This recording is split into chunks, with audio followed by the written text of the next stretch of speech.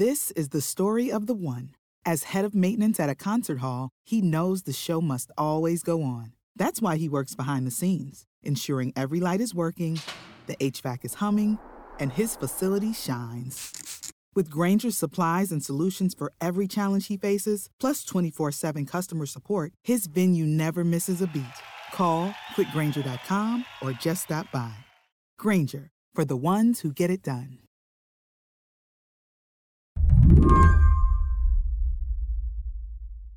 Psychedelic. The very word makes me think paisley, tie-dye, taking trips and getting high. But the idea of getting magic mushrooms from real medical doctors, well, a few decades ago, if you told me that, I would ask you, what are you smoking? The current reality, psychedelic drugs are still classified as Schedule I drugs. Schedule I drugs are drugs with no current accepted medical use and a high potential for abuse. But as regulations around these drugs are beginning to loosen, they're becoming accepted treatments for a host of mental health issues. Our real focus is on transforming mental health care, and that's something that really needs to happen for lots of people. That's George Goldsmith. He's the CEO of Compass Pathways. It's a biotech company that's been investing money in research on psychedelics. The goal? To cash in on the potential benefits psychedelics could have for mental health. Compass is one of these major biopharma players that has entered the scene that's really focused on psychedelic drugs. They were for a time the highest valued publicly traded company that specializes in psychedelics, which I think to me is even a weird thing to say at all, that there's any publicly traded psychedelics companies these days. And that's John Simley. He covers psychedelics and the pharmaceutical industry. He recently wrote on Big Pharma's push into psychedelics for Wired magazine. For the article, he visited the Discovery Center. It's a research lab at St. Joseph's University in Philadelphia. The lab got funding from Compass to create new psychedelic drugs, led by chemist Jason Wallach. They have researchers working with existing compounds that we might be familiar with, such as psilocybin is their main one, which is the active psychedelic ingredient in magic mushrooms. You might think that a lab dedicated to researching psychedelics would be like an underground drug den or maybe the basement of that 70s show. But according to Simley, that's just not the case. The lab is an unassuming building on St. Joseph's campus. It looks like a university building. I mean, I guess I kind of had these sort of, Breaking Bad, Walter White super lab visions or, men in white coats scuttling around. But there's kind of a very sort of charming, almost scuzzy feeling to it. On campus, Jason and his team are hard at work manufacturing over 150 new drugs for Compass, all of which could potentially be patented and brought to market at some point. But there are some who feel that the corporatization of psychedelics flies in the face of the work of the forefathers of psychedelic research, and even the culture around psychedelics themselves. Even Simley has had his reservations. Yeah, so, I went in with my reporterly skepticism and cynicism intact.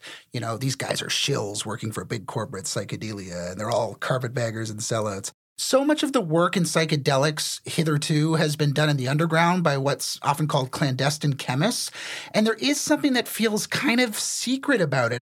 And as Compass moves to expose those secrets, patenting synthetic versions of psilocybin, that's the chemical compound found in magic mushrooms, critics claim they are capitalizing on what they see as a life-altering drug that has been around for hundreds of years.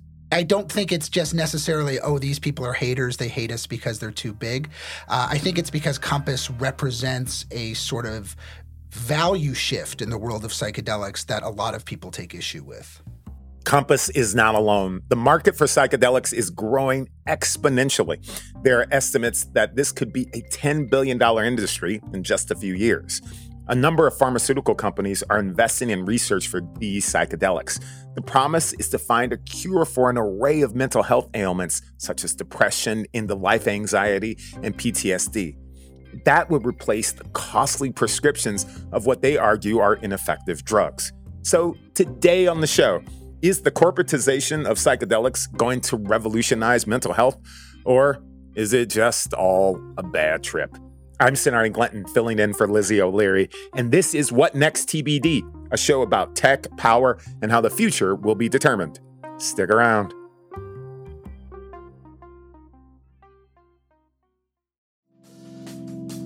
Reboot your credit card with Apple Card, the only credit card designed for iPhone. It gives you up to 3% daily cash back on every purchase. Plus, Apple Card has no fees, not even hidden ones.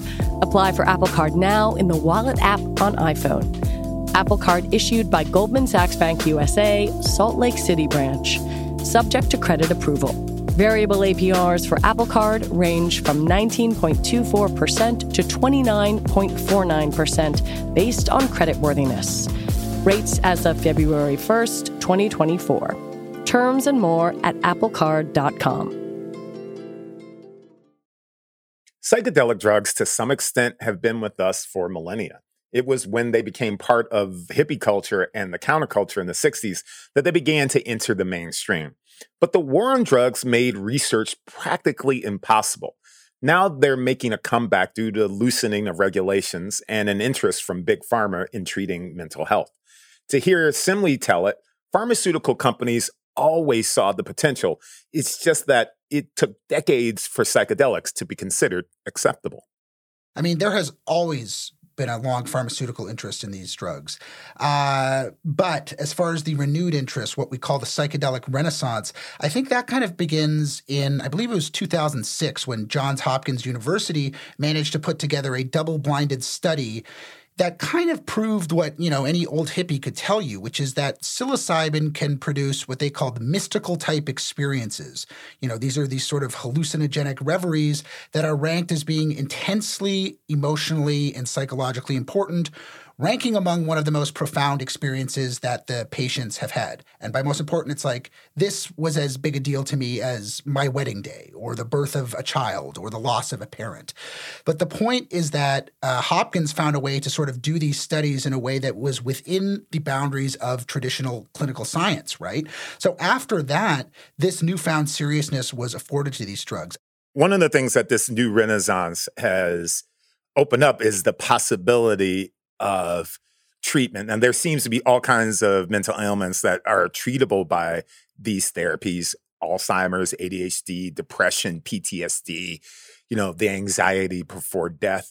Where do we see the biggest impact where psychedelics could potentially make a difference?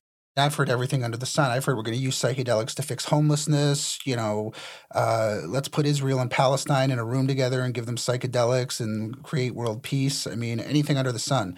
But the most serious indications have been for using MDMA to treat PTSD. And then the second is psilocybin for depression.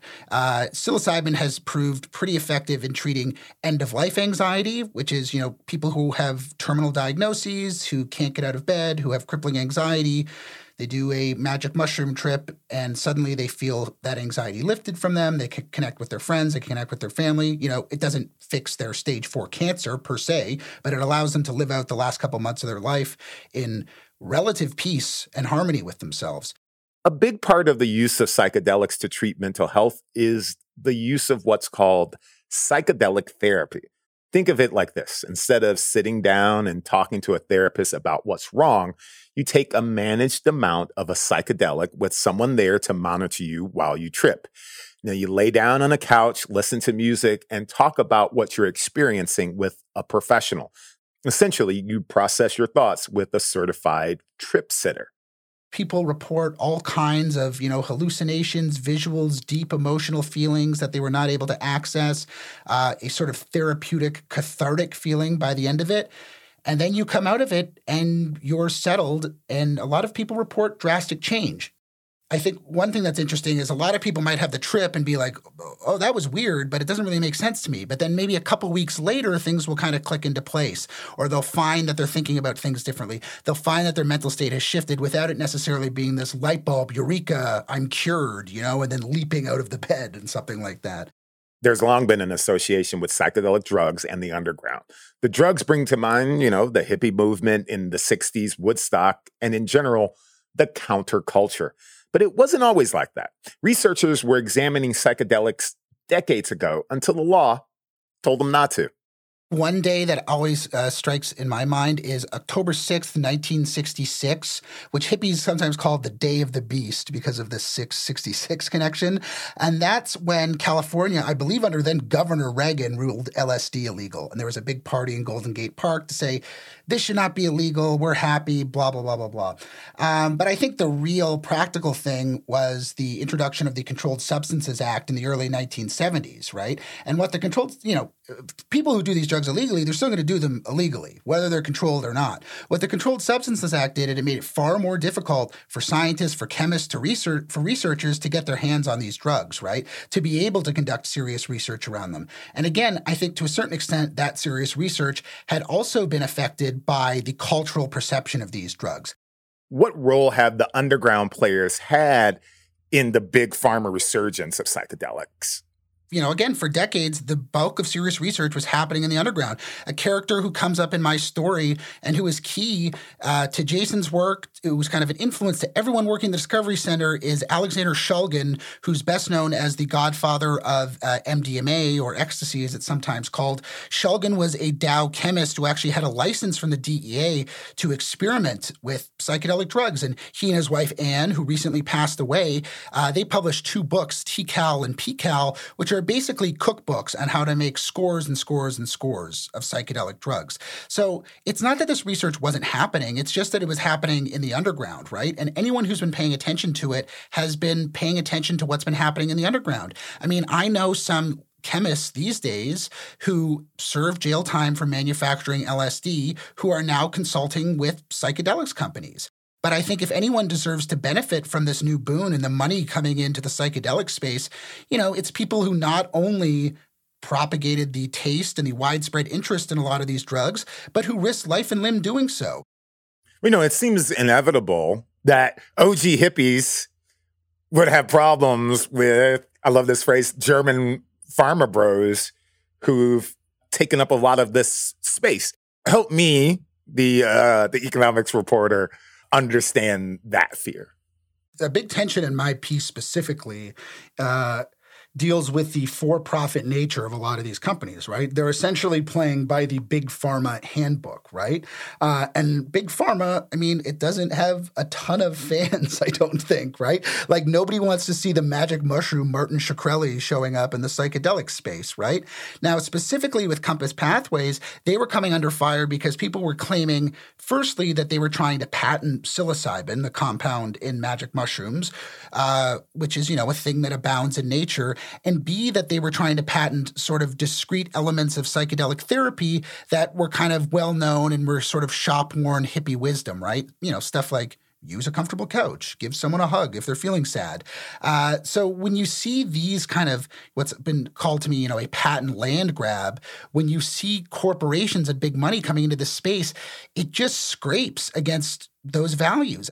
If you want to say that, these drugs were originally valued, or at least in the 60s, valued as a form of escape from a corporatized, straight-laced capitalist world, seeing them incorporated within that world just rubs people the wrong way, right? It just doesn't jibe, as one person says in my story. The other thing is that for many people, the allegedly inherent properties of these drugs is that they facilitate feelings of love and togetherness and equality, and that a sort of corporatized capitalist model stands fundamentally opposed to that. When we come back, will Big Pharma help or hurt psychedelic treatments?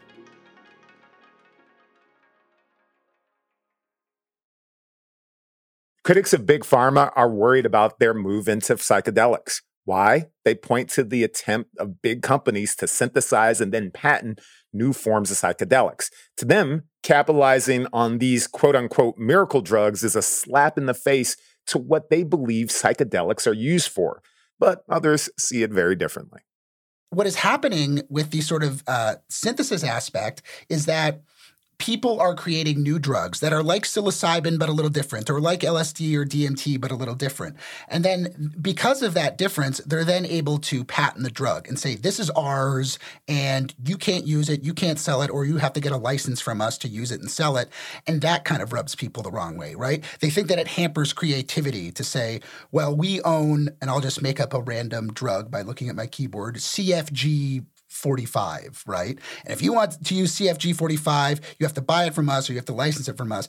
People will say that totally hampers creativity. Now, the classic kind of capitalist / tech bro answer is it doesn't hamper creativity. It actually fosters creativity because people will have to develop around it and they'll have to innovate around it, et cetera, et cetera, et cetera. So a lot of these sort of ideological squabbles that are playing out, I mean, they're things we've seen before in countless different spaces, right? You know, what I wonder now is, well, where is the federal government at with these drugs? I mean, I've seen reports that the Biden administration expects that these drugs will be legal in the next couple of years. So where regulatorily are we at? Yeah, well, certain places in the United States, Oregon, for example, has psilocybin therapy that you can take legally. Colorado is putting a ballot measure in November for a similar model that seems to me, last I checked in on it, pretty likely to pass. And as you say, the Biden administration is putting together a task force to sort of fast-track therapies for MDMA and psilocybin. So, I mean, I think we will see a lot of this stuff, you know, being much more accessible within 2 years. And I mean, Jason, who I profiled in the article, they recently successfully pushed back against the DEA for wanting to schedule a group of other psychedelic drugs. They said, no, we need these drugs for research, and this is only sort of exacerbating the war on drugs. And they were successful in that. I mean, they won against the DEA, which is pretty impressive. You know, when you say, well, if you could spend $10,000 and rid yourself of something as, you know, horrifying as depression, I can imagine that there's going to be a lot of money in that. And we see that big pharma is making investments. This is expected to be a $10 billion industry. You can't have capitalism without insurance. Where are the insurance companies at in this conversation? As I understand it, insurance providers are the hottest under the collar for psychedelic therapies of anyone, because $10,000 for a magic mushroom treatment is nothing compared to putting someone on Zoloft or an anti-anxiety or an ADHD drug every day and having to sort of pay for those subscriptions week after week after week. So even though, yeah, if you're to go out of pocket and pay $10,000 to take magic mushrooms, especially when you can get the same amount of magic mushrooms on the street for $75, I think people would say, that seems weird. But from the insurance perspective, I think that's part of the interest in this space is that the total lifetime cost outlay for a patient is going to be drastically less than the current psychopharmacological interventions. One potential drawback in the current psychedelic market is misinformation about what psychedelics can actually do. Some startups getting into the space are claiming that psychedelics can cure almost everything with little research backing it. Now, the hype is real, but not always accurate. Yeah, well, I think right now we're still at the discovery stage, and the more things being investigated, the better. I do think fundamentally this explosion of money in the space, the ceiling is already coming down. A lot of these big companies have lost 50% of their value since they went public, precisely because people just bought into the hype. It's not like cannabis, where it's essentially a consumer packaged good, same as selling beer or wine or potato chips.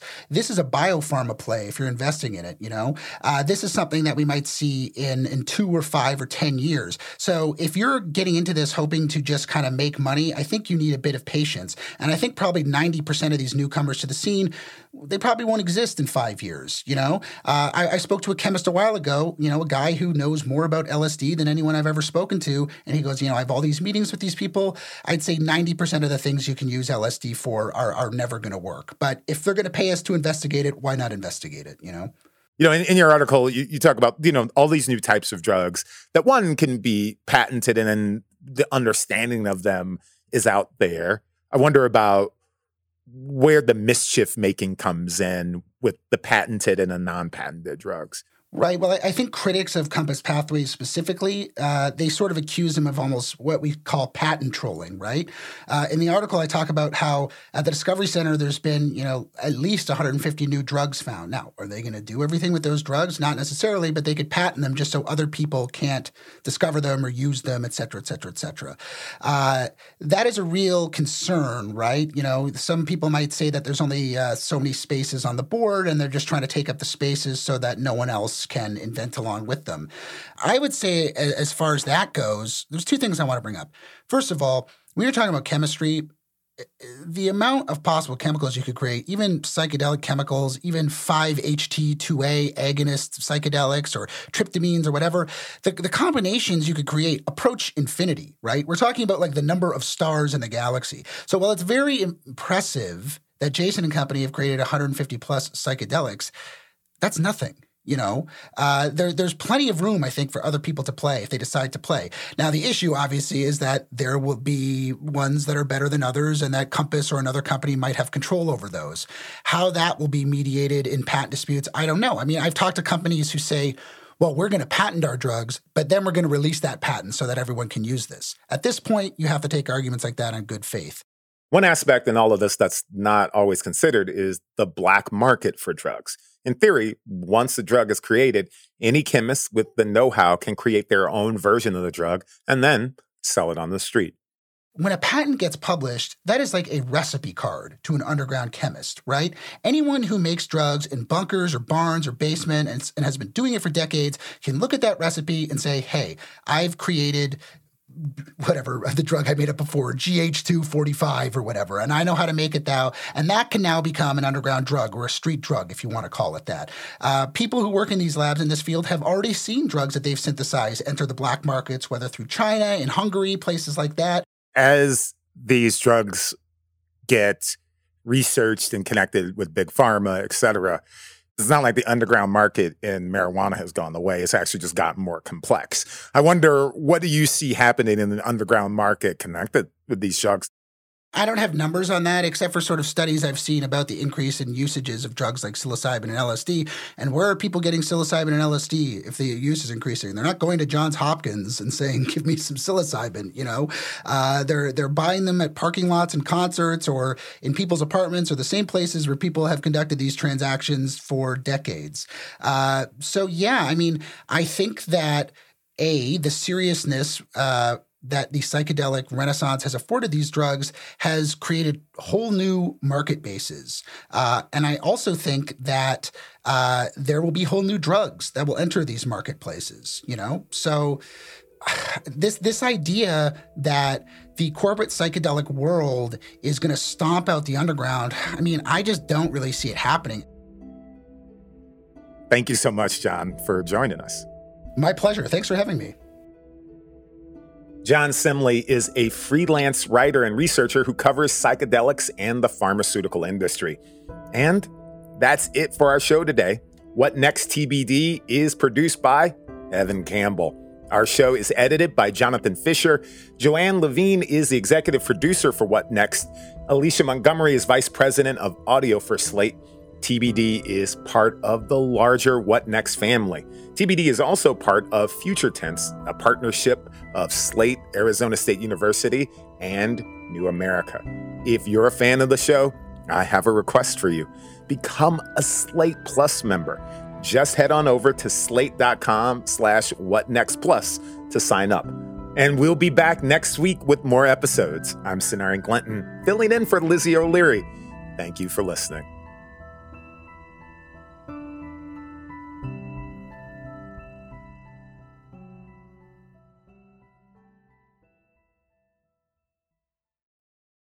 Judy was boring. Hello. Then Judy discovered ChumbaCasino.com. It's my little escape. Now Judy's the life of the party. Oh, baby, mama's bringing home the bacon. Whoa, take it easy, Judy. The Chumba life is for everybody. So go to ChumbaCasino.com and play over 100 casino-style games. Join today and play for free for your chance to redeem some serious prizes. ChumbaCasino.com. No purchase necessary. Void where prohibited by law. 18+ terms and conditions apply. See website for details.